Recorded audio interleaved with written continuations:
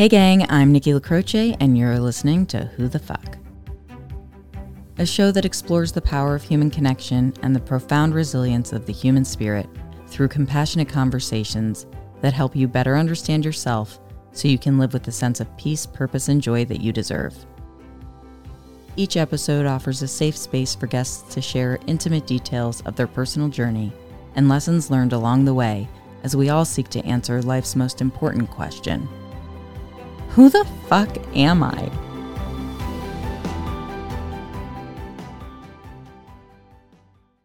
Hey gang, I'm Nikki LaCroce. Thanks for joining the conversation. Today I'm sharing the mic with Larry Wilson, and Larry's a communications trainer and founder of the Wilson Method, a program designed to help entrepreneurs, business executives, small business owners, and entertainers alike learn to communicate more effectively. And as someone who greatly appreciates those with the gift of gab, I was really intrigued by Larry's story and his desire to help others make the most impact through the art of communication. So welcome to the show, Larry.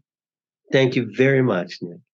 Yeah. So, I thought one of the things that we could kind of dial into first was when and how did you find yourself on the path to become a communications trainer? Because I think that's something that not a lot of people maybe set out to do. That's interesting. I that hasn't been my experience. Maybe I'm wrong. Well, perfect. Then prove me wrong. I'm here for it. Well, no, I can't. First, let me make it clear. I can assure you I can prove nothing. I can only tell you about my experience and then let you make of it what you will. But it's interesting that you just said that a lot of people set out on that pathway. Nowadays, I don't find many people at all who set out on the pathway. Now, maybe I'm completely wrong. Maybe. Oh, no, I said I don't know that many people do. I don't know that many people do. So I'm in agreement with you on that. Oh, okay. Yeah. Then I misunderstood. I'm sorry. No, you're fine. Because I think a lot of what I teach in Wilson Method is stuff that 30 or 40 years ago would have seemed completely obvious and would not have been that big a deal. This is just my theory, and it's just my theory. I don't know how valid it is, but I get the feeling that the advent of technology has impacted a lot of people's communication skills adversely.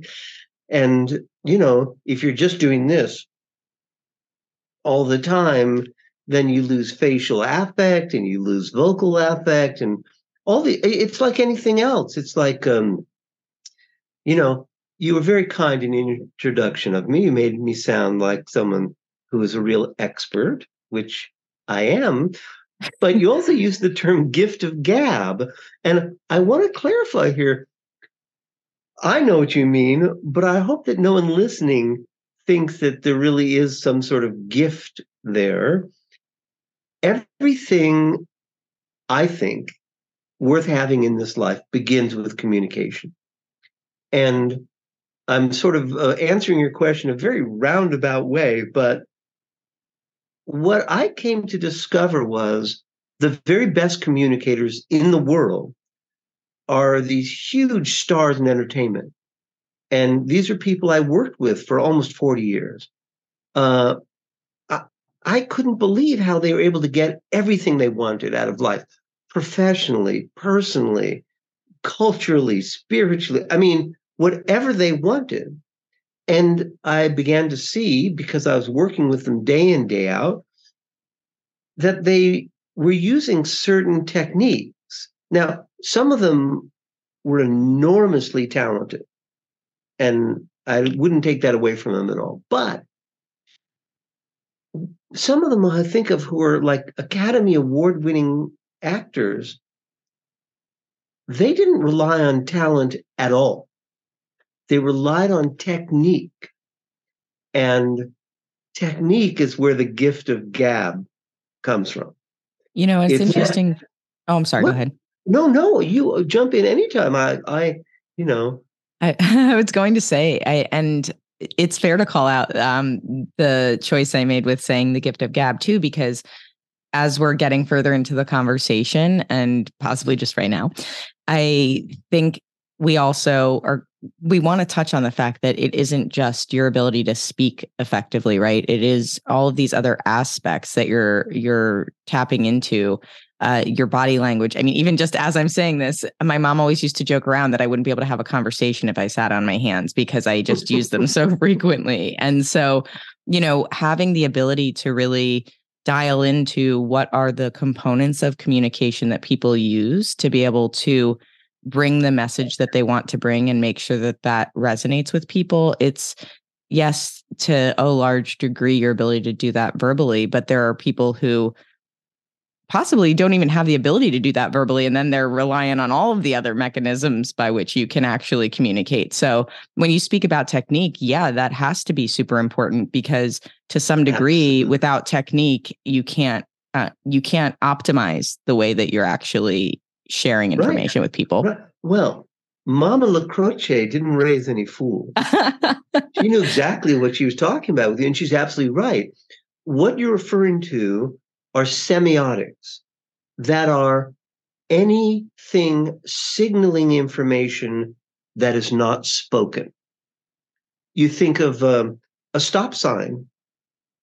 Even if it didn't have the word stop on it, if you saw that shape and it was red, you instantly get that message. That's semiotic. Well, there's a ton of that we do. What your mother, of course, is referring to with your hands. One of the people I've worked with who I thought of now is, do you know the actor Bill Paxton? Yes. He was in, he's in everything. I immediately think of him. He's the guy in the film Aliens who says, "Game over, man. Game over." Right.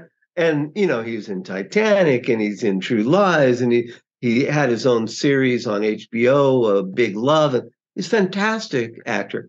But I was working with him on a project I will not name because it was not that esteemed. It was a small independent film, but they wanted him to get up and speak, and they brought me in because little did I know he was very nervous about this. And I just said, you'll be fine. Are you kidding?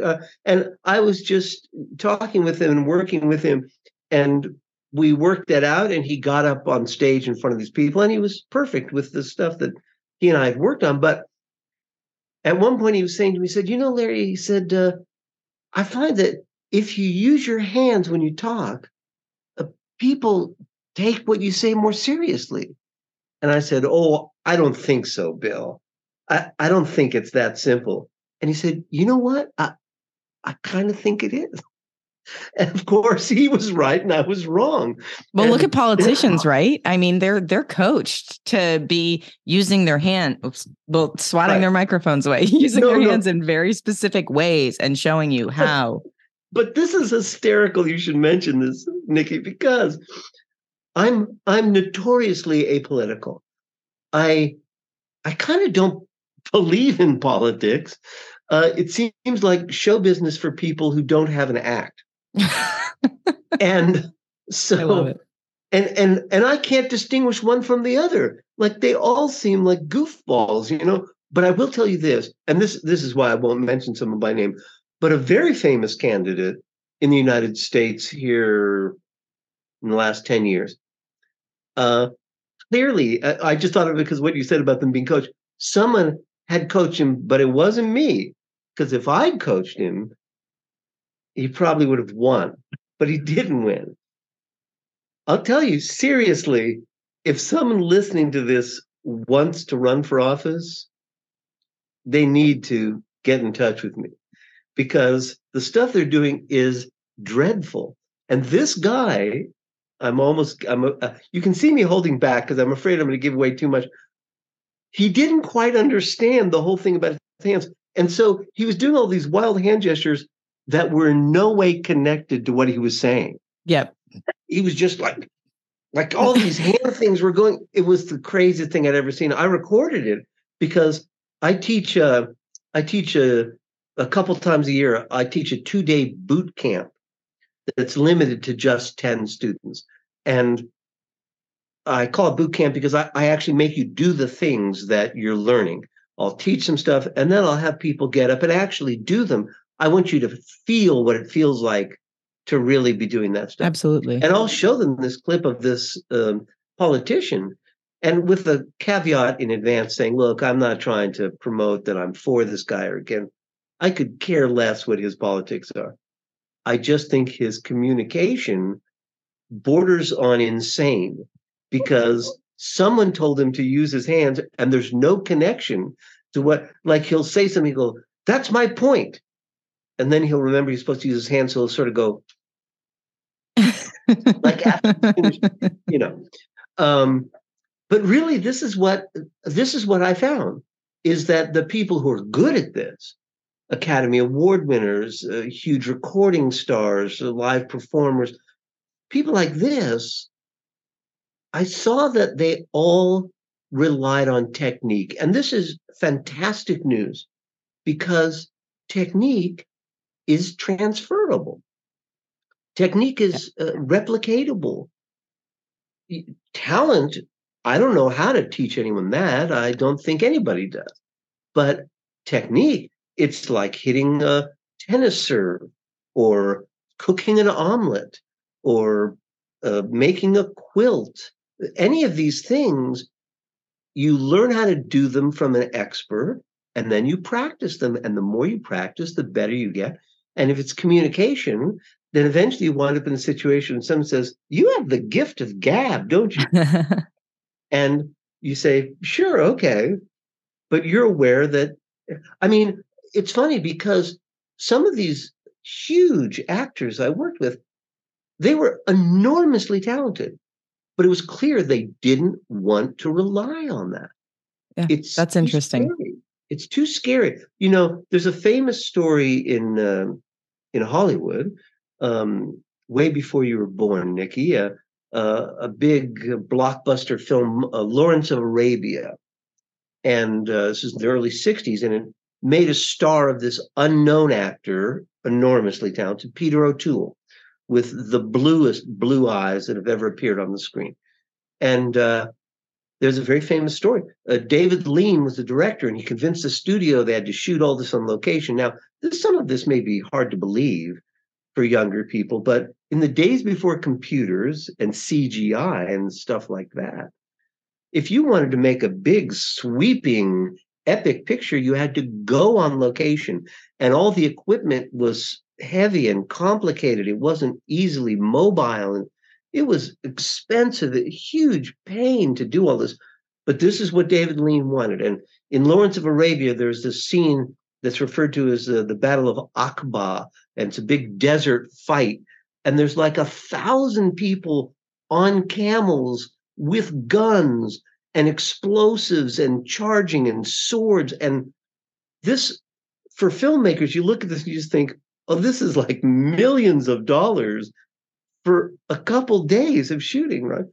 So they had this planned, and all the lead actors had trailers on. They were in the desert someplace, you know, in the Middle East, trying to make all this as authentic as possible. And the first assistant director's job is to get the talent and bring them on set when they're ready. So they'd set up with literally thousands of extras on horseback and camel, and there were explosions and cannons and all kinds of, they've been rehearsing this for hours, so they're ready to go. So the first AD goes to Peter O'Toole's trailer and knocks on the door and says, Mr. O'Toole, we're ready for you on set. And the door opens, and O'Toole's in costume, and he steps out, surveys this landscape with thousands of people, and sniffs the air, says, no, I don't think so, not today. And turns and goes back in his trailer and closes the door and won't come out.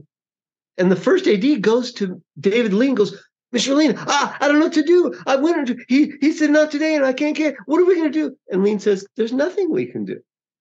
He's not feeling it. So try to shoot what we can, kind of second unit stuff. We'll try again tomorrow. And then the next day they went, and he was fine, and it all turned out great, and won all these Academy Awards for them. But that's what happens when you depend on talent. Yeah. It might be there, it might not be. And for the pros, that's too scary. Yeah. I feel the same way. We don't ever want to be in that situation. You want stuff that's in your hip pocket that you can pull out at any time. That's what Wilson method really is. Well, and it makes me wonder, with regard to the importance of the technique, how much do you feel confidence plays a role in being able to execute the technique well? Boy, was Mama LaCroce smart here with you. She's appreciating you patting her Well, I'm on the telling back. you, because the questions you ask are very pertinent. Sometimes people want to ask me what my favorite color is or what kind of food I like. And there's nothing wrong with that. But the questions you're asking are seriously probing. What you just asked is like the heart of the matter. Confidence comes from repetition, from successful repetition. And some people, there's another element that I know you're very well versed in, which is the psychological. So that sometimes people, again, someone I won't name because she's super famous and working today, right now, and everybody listening to this knows her very, very well. Superstar, singer, performer. And every single show she does, her stage fright is so terrible that she tries to talk everyone out of her going on stage to the point where you think it's a joke. She's only been doing this about 50 years. All right. It's starting to make it clearer and clearer who this might be. But she seriously, backstage, every single show, she says, you know what? Look, just tell them we'll refund everyone's money, or we'll give them credit for they can come back to another. It just tonight. And all of the people in her retinue, all of them are familiar with this by now. They go, it's okay. You're going to be all right. And she goes, no, I know, but tonight is not a good night. And there's a full house of people waiting. And she's saying, look, just tell them that I got sick, and every single time. Then once they coax her on stage, then boom, and she brings the house down. Now I don't know her personally, so I can't comment. I don't know, but it seems psychological to me. Yeah. She has a wealth of experience of knowing that she can hit a grand slam every single time. But for some reason, there's something else going on in there that makes her uncertain about it. For most people who don't have that kind of handicap, once you've done something enough, you start to realize, oh, yeah, I know how to hit this golf ball. I know how to paint this picture, do this, whatever the skill is that you've learned. And then you start to feel like, yeah, I can do this. I know I can. And sometimes one of the signs of being really confident about this is you start to devalue your skill. You think, well, that's not really so hard, getting out in front of 1,000 people to speak to strangers. Yeah, anyone could do it. Well, you're right. Anyone could do it with proper training. But without proper training, I don't know if you're aware of this, Nikki, but the number one fear of adults in the world is public speaking. I can't say that surprises me. Yeah. Well, but I mean, what's crazy is the number two fear is death. I thought you were going to say that. I thought, God, that's really kind of sad, isn't it? It's beyond sad. It's not. What it means is if you were at someone's funeral giving a eulogy, it means you would rather be in the box than giving the eulogy. Now, that's crazy. Yeah. But I understand why it is. And I know, it's something that we work on in Wilson method because it's very common. And, I had a young woman who came to boot camp once who I think was like 23 years old, just graduated from UCLA and was a poli-sci major, wanted to go into politics, actually. Her name was Emma. And she was fantastic. Everything about her was fantastic, except if she had to speak in front of 2 or 3 people, her hands would start to shake and she'd start sweating and she'd start kind of blah, blah, blah, mumbling her words. And so, this boot camp I do is 2 days, and we're in a convention hotel in a small meeting room. But coming in the morning, I ran into a friend of mine who was doing some other event in some other part of the hotel. And he said, "Oh, at lunchtime, would you bring some of your students down? I want to introduce them to my students." And I said, "Okay, sure." So I asked my students, I said, "Do you feel okay with this?" And they were like, yeah, sure. So this is actually the second day. So we've done one full day. And the second day, I said to them, "Don't expect any, he's obviously going to say this is Larry Wilson's people, and that's it." Well, I couldn't be more wrong. He gets them up in front of like 80 people in this room and starts to interview them and says, "What did you get from Wilson Method so far?" Well, the first person he talks to is Emma. And Emma takes the microphone, says, "Well, prior to this training, I couldn't get up in front of a couple people." She said, "But now I'm in front of 80 people here." She said, "Do I seem nervous to you?" And the guy interviewing her said, "No, you seem like you've been doing this your whole life." She said, "Yeah, I haven't actually finished the full 2 days of boot camp. This is after just one day." Well, she was right, of course. Once you understand, we deconstruct some of the psychology of that fear. And, usually it has to do with the feeling of being judged.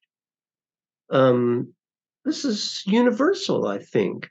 We So all can have, I want to interject to ask a question that, to use your word, is a bit probing.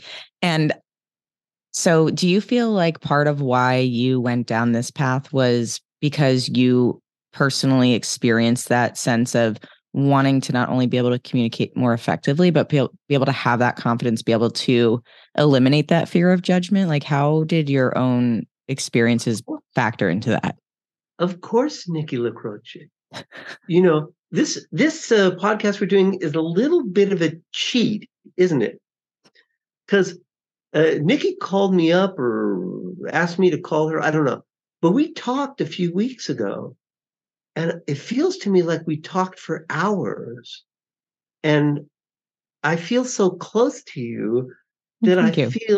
I feel like we're old friends. And so it's funny. Usually on these podcasts, there are people I don't know at all. And I only met you recently. But the question you're asking, of course, is 100% on the nose. I grew up in a very nice family, a lovely mother and father who loved me and provided a lovely a childhood for me. But my father was a very famous, very esteemed psychoanalyst. And I think the reason that he pursued psychoanalysis as a profession is because he knew that he had certain limitations, that he couldn't quite connect with people on a human level. Now, I knew that he loved me. My mother was completely the opposite. She was so effusive and warm. Everyone who ever met her loved her. But my father was very cerebral, very intellectual. And it wasn't just a choice. I mean, I think there was some, I don't know if it was organic. I don't know what it was, but I could see him sometimes struggling to affect the behavior of humans. Now, what's funny about this is I suspect it made him an extraordinarily effective psychoanalyst. Mm-hmm. Because in therapy, he was totally detached. He was listening and he was speaking with you, but he was not emotionally invested. Sometimes people would reveal, I mean, it's not uncommon, traumatic, horrible events from their formative years. And I only know about this. My father never, ever discussed his business ever, my entire life.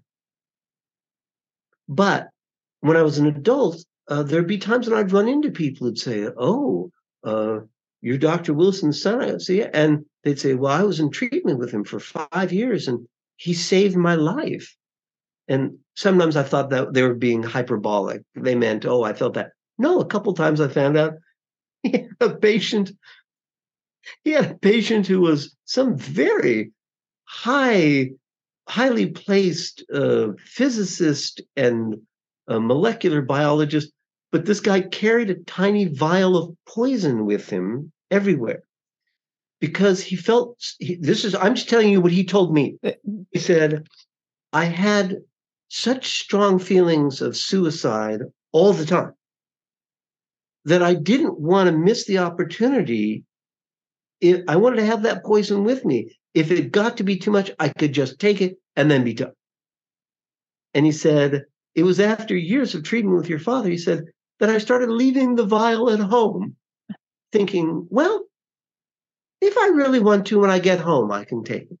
And then eventually he got rid of the vial. Now, I mean, this was just one. I met a number of different people. And what was interesting was they didn't realize what they were saying, I think, when they're talking to me. But what came out is what was enormously um, uh, gratifying for them in treatment with my father is that he didn't get emotionally involved in some of these horrible stories.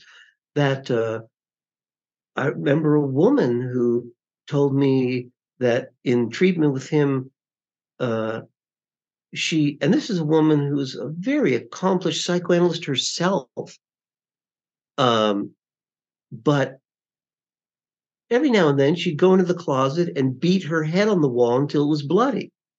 And so she sort of thought that might be a bad sign.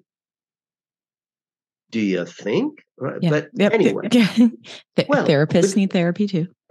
Of course. But she told me, she said that she started to recover some memories that she couldn't remember anything that happened to her before she was 10 years old. And in the course of treatment with my father, some of these memories started to come out, and they involved it's not my place really to get it. They involved molestation. Mm-hmm. And she was so horrified. She said to my father, "What do you think of that?" And my father's response was, "How unfortunate." Now, well, it's like that your father was taking the very objective approach to be able to be more effective in treatment, is what that sounds like. You're saying he's taking the approach. I don't think he had any choice. That's fair. That's fair based on what you're saying. That's what's so weird. And so as a child, now some of this I didn't realize as a child. I see it now looking back, but I was drawn to people who were able to connect in a human way. Mm-hmm. And I've said this, maybe it was only to you I've said it, Nikki, in our prior conversation. I remember as a very small child seeing The Wizard of Oz and just being captivated at the end of the film when Dorothy reveals there is no wizard, it's this guy. And she says, "You're a very bad man." And he says, "No, my dear, I'm not a bad man. I'm a good man. I'm just a very bad wizard." And then he proceeds to solve all their problems just with the way he uses language. You, my friend, are of the mistaken assumption that because you run from danger, that you have no courage. Why, back home where I come from, as a kid, I was looking at this and I thought, I'll never forget this, Nikki. And so help me. As a friend of mine from Kentucky used to say, if I'm lying, I'm dying. This is the God's honest truth. I remember sitting there thinking, my real father. I don't know why I thought that, but he seemed more like my real father than this father who I lived with and who provided everything for me and was doing the best he could. Yeah, absolutely. But that's the earliest memory I have of being drawn to people who have all these abilities to connect with any human. And I'm being facetious on my podcast. I have a podcast called well, never mind what it's called. But no, what's it called? Please. Is it called the Wilson Method? No, but I heard myself saying it sounded like I was doing some kind of pitch. I didn't want to. No, you're more than welcome to promote your show. Well, you're very kind. My podcast is called How to Talk to Humans. Well, I think that's great. And I'll have to tune in. I have a caveat. I say, look, if you want to deal with werewolves or vampires or extraterrestrials, I can't help you. I can only deal with humans. But truthfully, Nikki, I've traveled all around the world. I've led this incredibly weird life in show business. And it really allowed me access to people and places I never imagined. And the one lesson that was so clear is that people are the same everywhere. Yes. They really are the same. And I'll tell you another odd story. This is years ago. I was in a little town in Michigan, Flint, Michigan, I think. I was at some club there for a few days, and I'd already done the first night or two. And it was during the day. I was in some fast food place or something, and I don't know. I felt irritable. I don't know why. But the people in front of me couldn't get their order right. And I was thinking, these people, they're idiots. And then one of them turned around, looked at me and said, hey, you're that magic guy. And I said, yeah. And they said, we saw you last night. You're fantastic. So, of course, my opinion of them changed suddenly, very dramatically. And I had an epiphany at that moment. I thought, oh, that's what I'm really doing. I'm just trying to make friends with everyone in the world so that wherever I go, I'm already friends with everyone. And some of these things maybe are so obvious to someone outside of me, but I didn't know it at the time.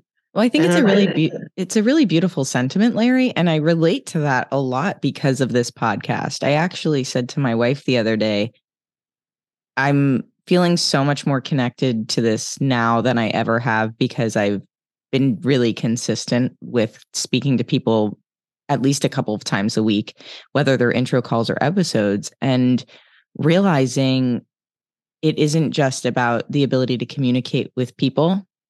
That's obviously the first part of it because you have to be able to do that to connect with people, but it's being able to build those connections through deep and meaningful communication. And even the ones that aren't necessarily deep and meaningful in that way of this is super intimate and you have to be, really digging into your past or whatever it might be. We think about communication being really such an important part of starting those relationships.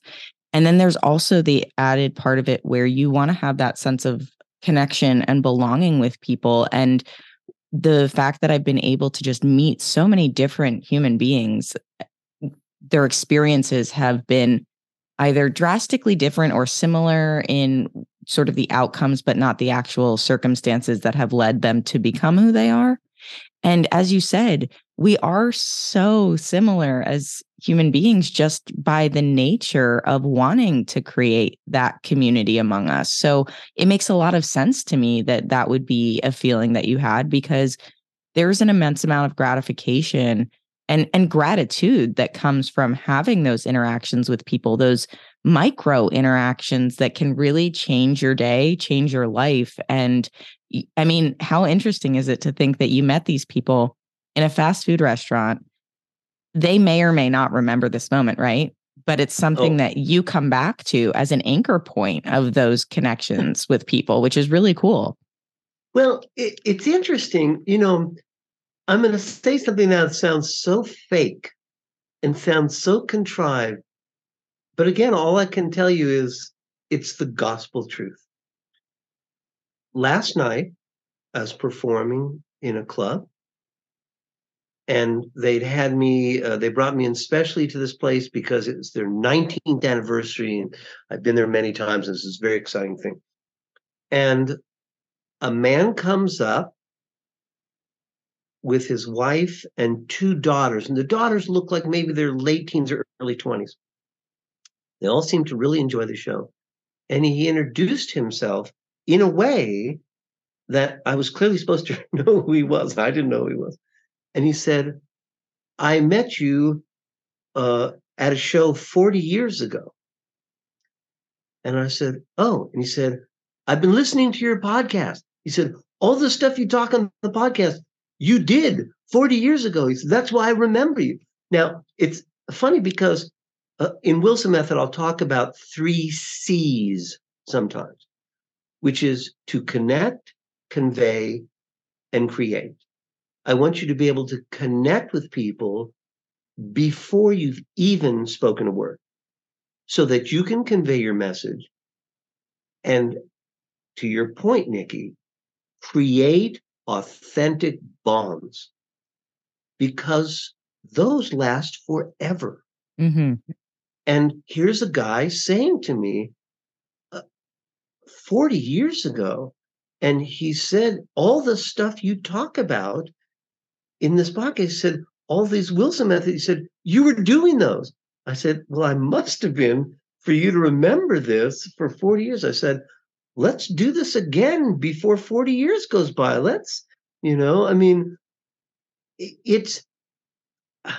I don't think of myself as philosophical that much. Maybe it's just compared to great philosophers. I don't know.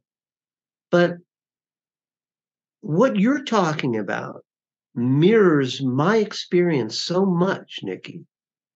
And you can't help but start to feel like the difference in all these experiences, whether we feel separate or together.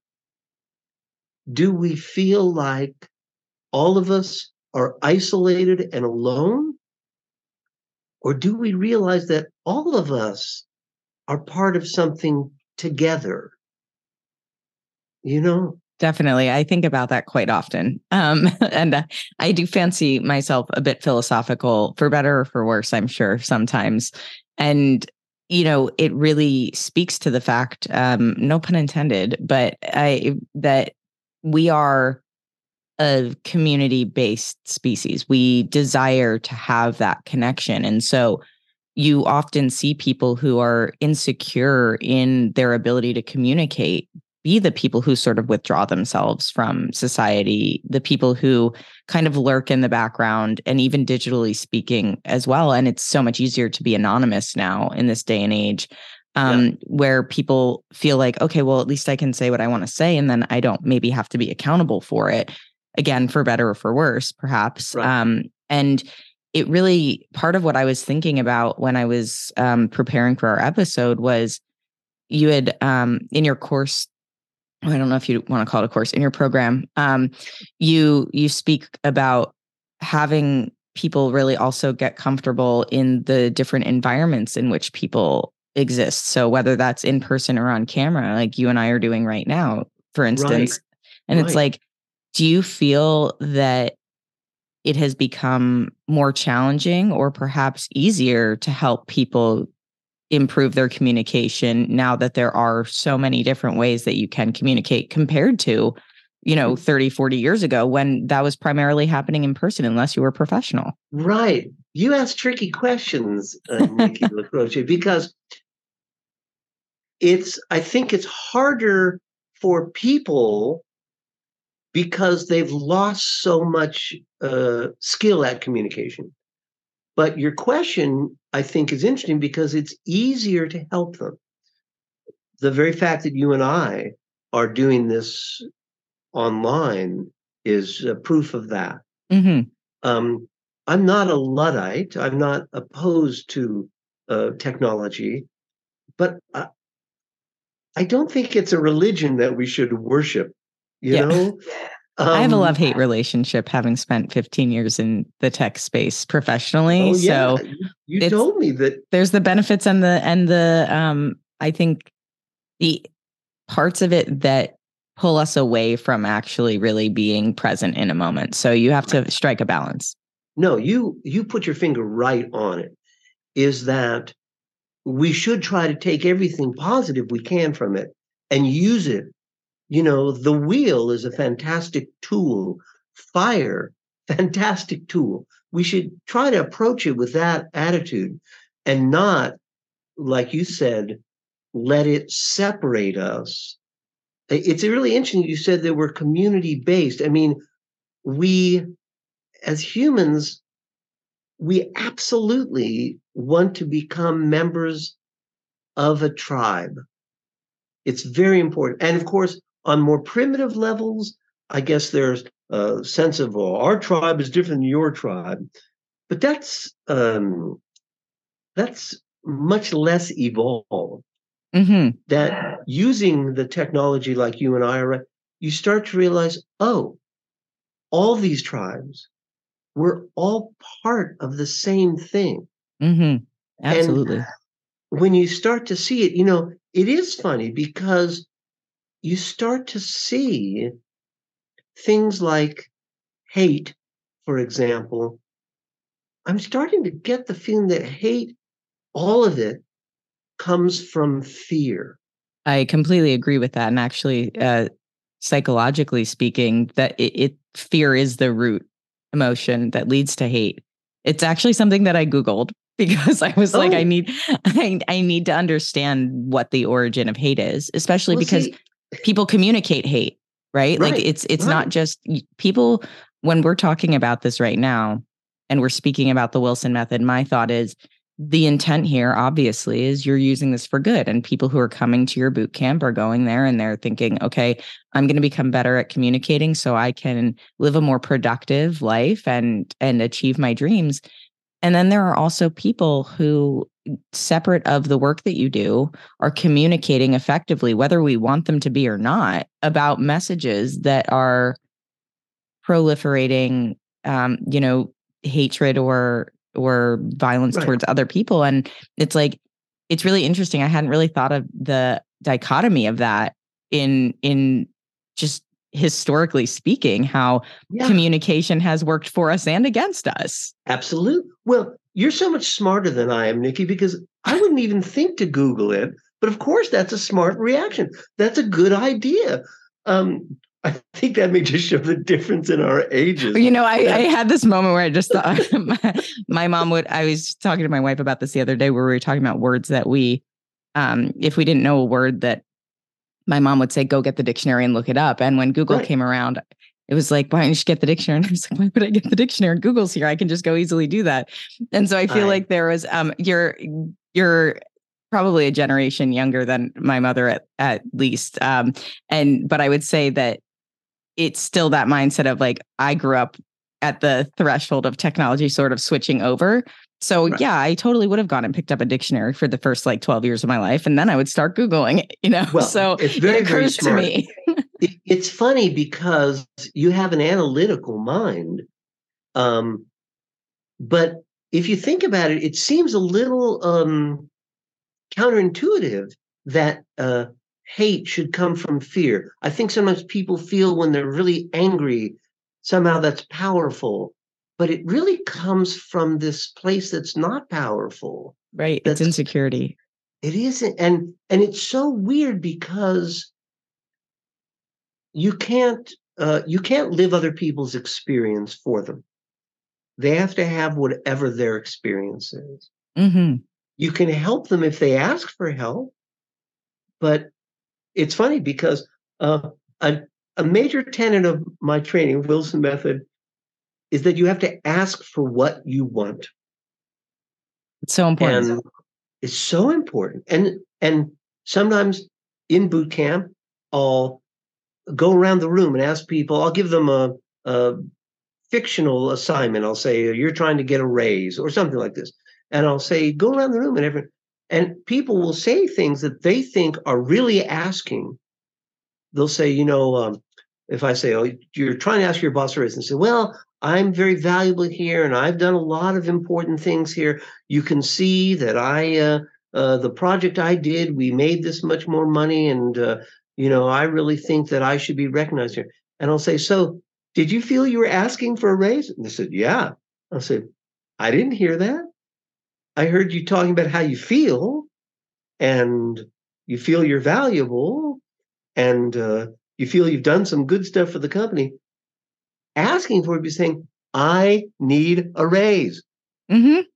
I need you to pay me 20% more. I'm not suggesting this is what people should do. I'm just as an example. But possibly. I mean, at this point, probably. Right. But whatever it is, it's funny how many times people think they're asking for something and they aren't. Now, to that point. Sometimes they ask for it and then they immediately undercut themselves.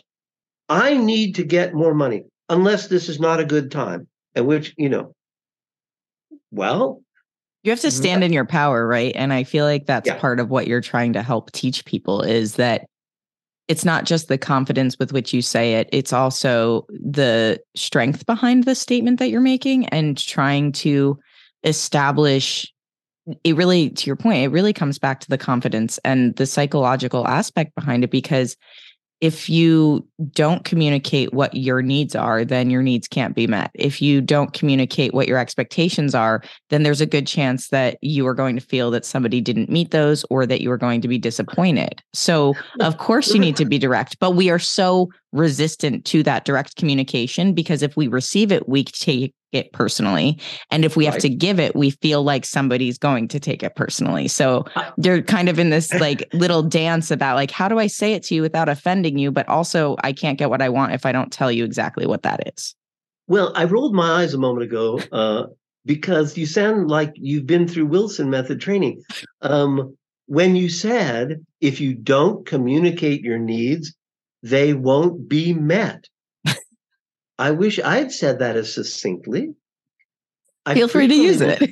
Well, thank you. I can assure you I will.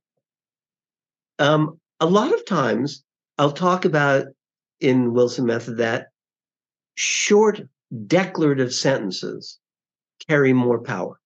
Mm-hmm.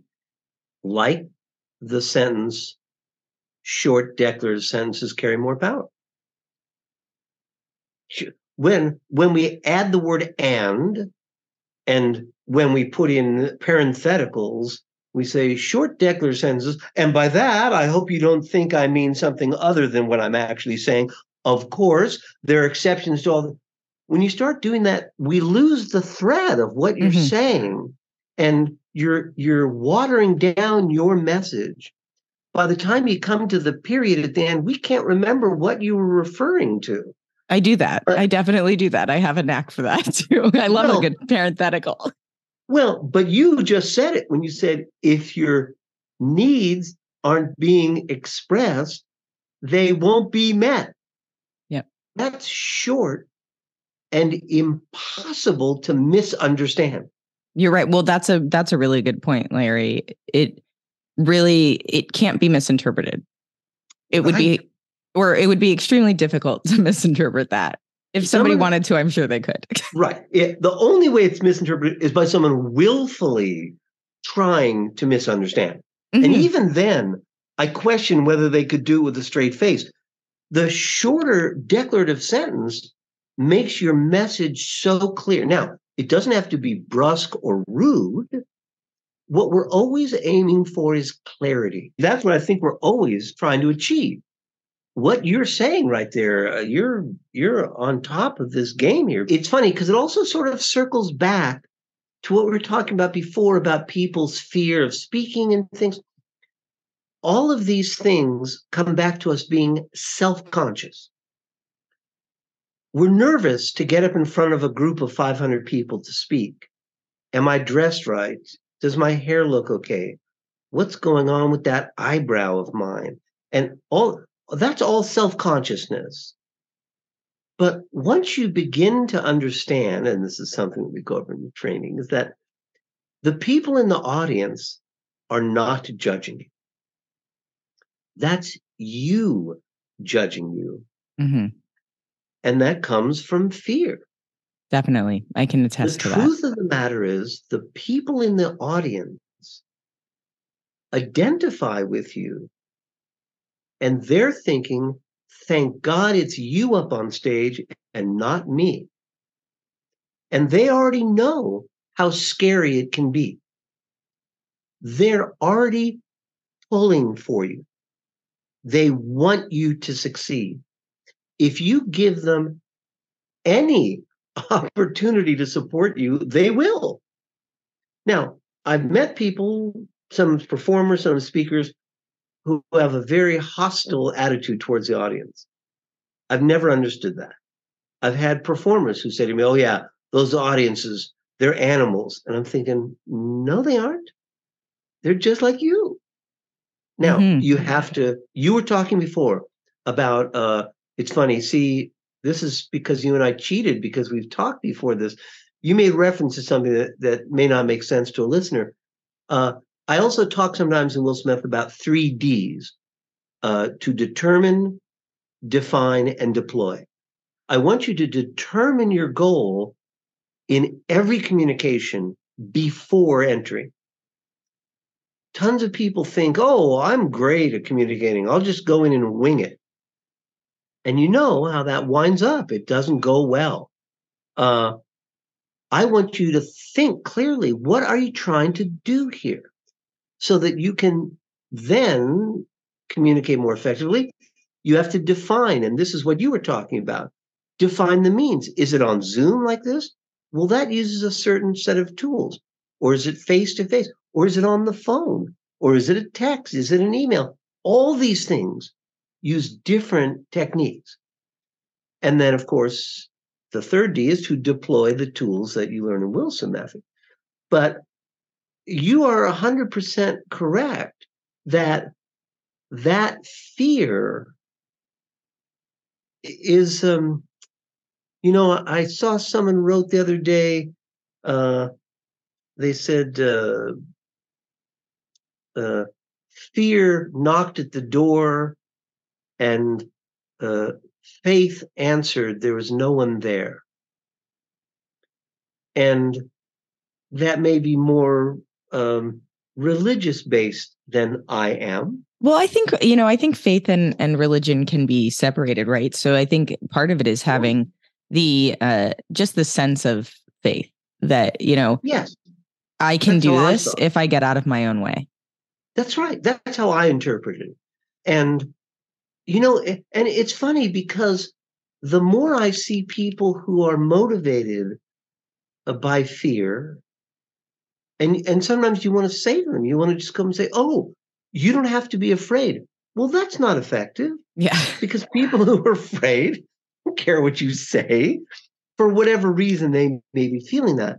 But if you can help them have an experience of their own where they come to that understanding and they said, oh, I'm not sure I have to be afraid. Now, of course, doing it once, I told you about that student of mine, Emma. For her, I gave you sort of a shortcut version of it. But what she told me later was, no, actually, she told me that morning before we went in, that she was nervous about her fiance's father. She said, whenever she met with him, talked to him, she felt kind of uncomfortable. And I said, oh, and we talked, and it was the same thing. I said, I think you're self-conscious. I said, but did it ever occur to you that the father may be feeling the same way you're feeling? That he may be more worried what you think about him? And she said, no, I never. I said, well, why don't you try that? Well, that night, she went over to her fiance's house, and his family was there, and the father, and she said, the father suddenly had no power at all over me. He suddenly seemed like it was him who was nervous. And I said, well, yeah, that's how everybody is. So she'd had an experience that was her own, where she felt like, I don't have to be afraid of these people. Well, no, of course not. You don't have to be afraid of anybody.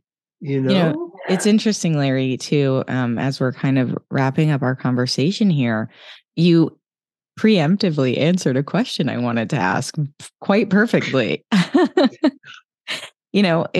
I was going to ask what were some of the most impactful moments that you've had with clients. And I feel like throughout the episode, you've shared that. And in particular, this one around that sense of fear and also reframing the circumstances to allow ourselves to experience things for what they are rather than the narrative that we're telling ourselves is so valuable. And this is something that I've been feeling lately, a lot of synchronicity in my life, and in particular, the timing of having episodes that I'm putting out really relate to parts of my life in a given moment, or speaking to certain people like yourself in a given moment and realizing I needed this right now. And the comments that you've made have really been driven in further to my mind and my soul, I should say.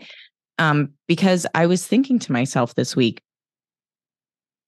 what's stopping me from achieving what I want to achieve? And is it the fact that and I know this for myself because I've done enough therapy to know that I hold this deep-seated fear of rejection from moments in my childhood related to bullying, related to other life circumstances. And still looking back at that and being like, how do I separate that feeling of fear, that feeling of rejection from what I'm trying to do right now so that I can communicate effectively ways that I want to about things that are important to me. And that idea of getting out of your own way requires you to look inward, look at the things that you're doing and decide, are these actually helping me achieve my goal or are they holding me back? And the things that you discuss with your program and the people that you've helped and just your overall philosophy on it is you can do it.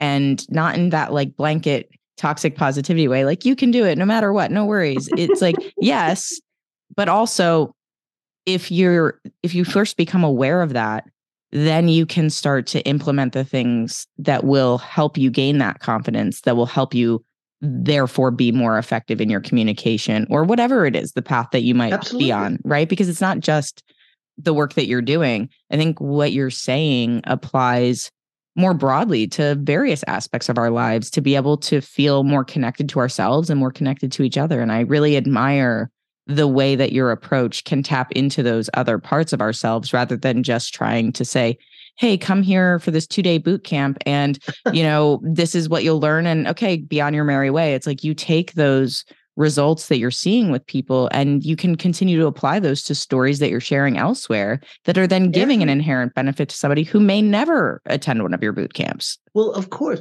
I'll tell you, I did something, Nikki, because of the conversation you and I had. I built a special page. My website is thewilsonmethod.com, but I built a special page for your people here. It's thewilsonmethod.com/NIKKI. If people want to know more stuff, there's a bunch of free stuff there. But awesome. I also spent most of the pandemic lockdown building an online training for Wilson Method because of what you asked before. Is this technology able? Well, I'm a little slow to the party, but I eventually figured it out. Yeah, I could create something. It just was a little harder for me. But if people are interested, they can go there. And if people are actually interested in any of this Wilson Method stuff, for the online training, I'll do some phenomenal, ridiculous discount of like 50%, because I'll know they came from you. Well, Larry, I really appreciate that. I appreciate that you were so thoughtful about that. And you also just answered the last question I was going to ask, which was where should people go to learn more? And I was about to say thewilsonmethod.com. So folks, that is thewilsonmethod.com/NIKKI apparently. Yes. And I'm very excited about that. Well, that's only if you want something special. You can always go to thewilsonmethod.com and that's fine. But if you want something special for who the, I don't know whether you call it who the fuck or you. I do. I call it who the fuck, but the website's who the FCK. So it's whatever works for people and whatever they're comfortable saying. Okay. Well, either way, it's funny. It's very, very gratifying to hear you say the things you've said here. I couldn't be happier. You have no idea. It makes my day. Thank you. I'm sorry. I didn't mean to interrupt. I apologize. It makes my day because what you're saying is you and I think are on the same wavelength here.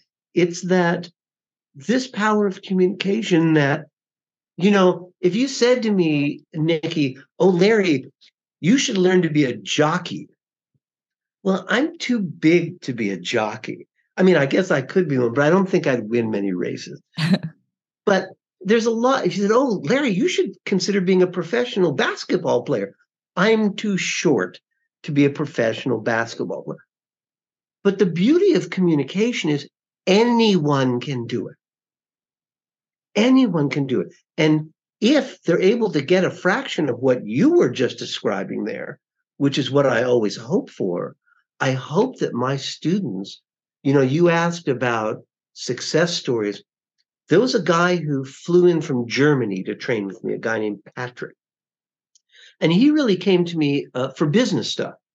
He wanted to be able to talk to people he'd never met before and be more relaxed and be able to deliver his message more. And he did great. We made incredible progress. And we did this in Los Angeles. I gave him a ride to the Los Angeles International Airport on his way home. And he just mentioned offhand a couple things about his wife, and he wished that she'd been able to come because he felt sometimes like she didn't really understand stuff. And I didn't say anything, I was just listening to it. About a month after he gets home to Germany, he sent me this videotape. Now, I think it's on the website. It's somewhere in my stuff. You'll stumble across if you dig deep enough. But he sends me this videotape saying, I had a fantastic experience. I was worried at first it was going to be worth the expense of flying in and everything else, but it was so incredible. And he said, but I wanted to tell you about something unexpected that happened. He said, I realized after I'd been home a couple of weeks that my wife and I were talking about things we'd never talked about in 10 years of marriage. He said, I didn't realize it was because I was using all this Wilson method technique. He said, it's so natural that you're not even aware. You just start making it part of your everyday life. And he said, this is like the most incredible thing I did not expect. I did not come for this. He said, but we're talking about stuff we've never talked about. And to me, I hope he makes $1 million in business. But quite frankly, it can't compare to that. Yeah, I just got goosebumps. Yeah, that definitely resonates a lot with me. It's those unexpected outcomes that I find to be the most impactful, and to be able to receive that feedback from people who are now more effective at communicating, I think really just adds to that. It really, I think, amplifies the benefits of what you're doing and the intent behind what you're doing, which is to help other people make their lives better, whether that's professionally or personally. And I really admire and appreciate that, Larry. Well, thank you. You make me sound a little bit more saintly than I think I really am. It's very kind of you. I have to tell you, sometimes, Nikki, I feel like I'm doing it all for me. Because like that experience I told you about in that fast food restaurant, when I'm training people and I see the light bulb go off in their head and they have an experience like that, it makes me feel like I'm making the world a better place for me to live in. Well, a better place for everybody, though, isn't it? By nature. Yes, but I'm not responsible for everybody else. It's true. That's the beauty, though, of it. You get to be like, look, I've gifted the world this beautiful thing, and then you do with it what you will.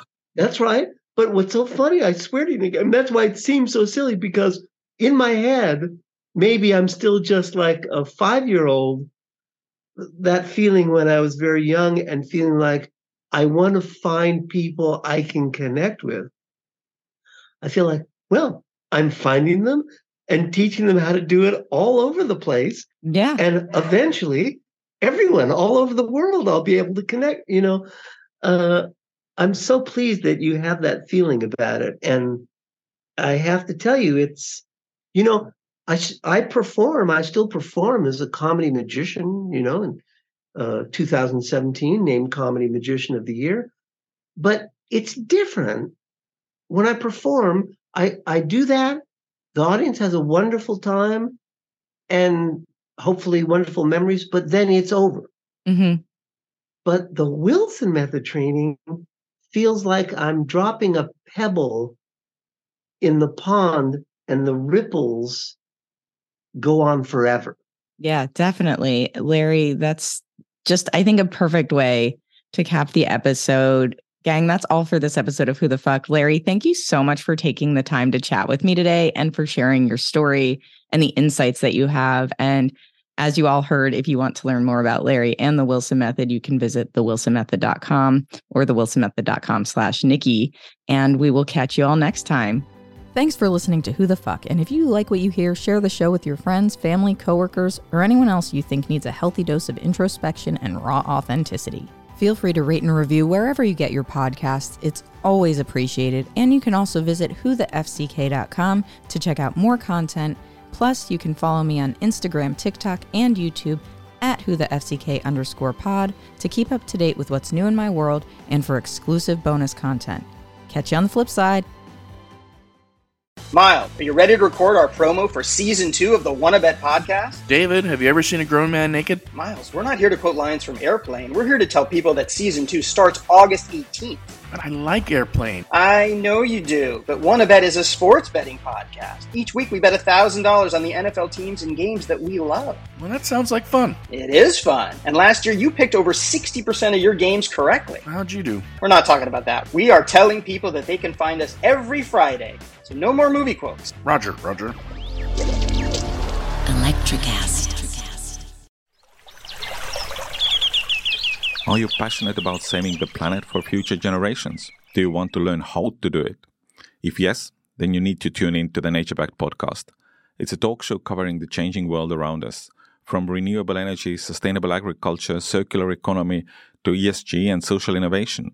Don't miss this opportunity to discover how you can join the movement and make a difference. Subscribe to the NatureBacked podcast today on your favorite platform and get ready to be amazed.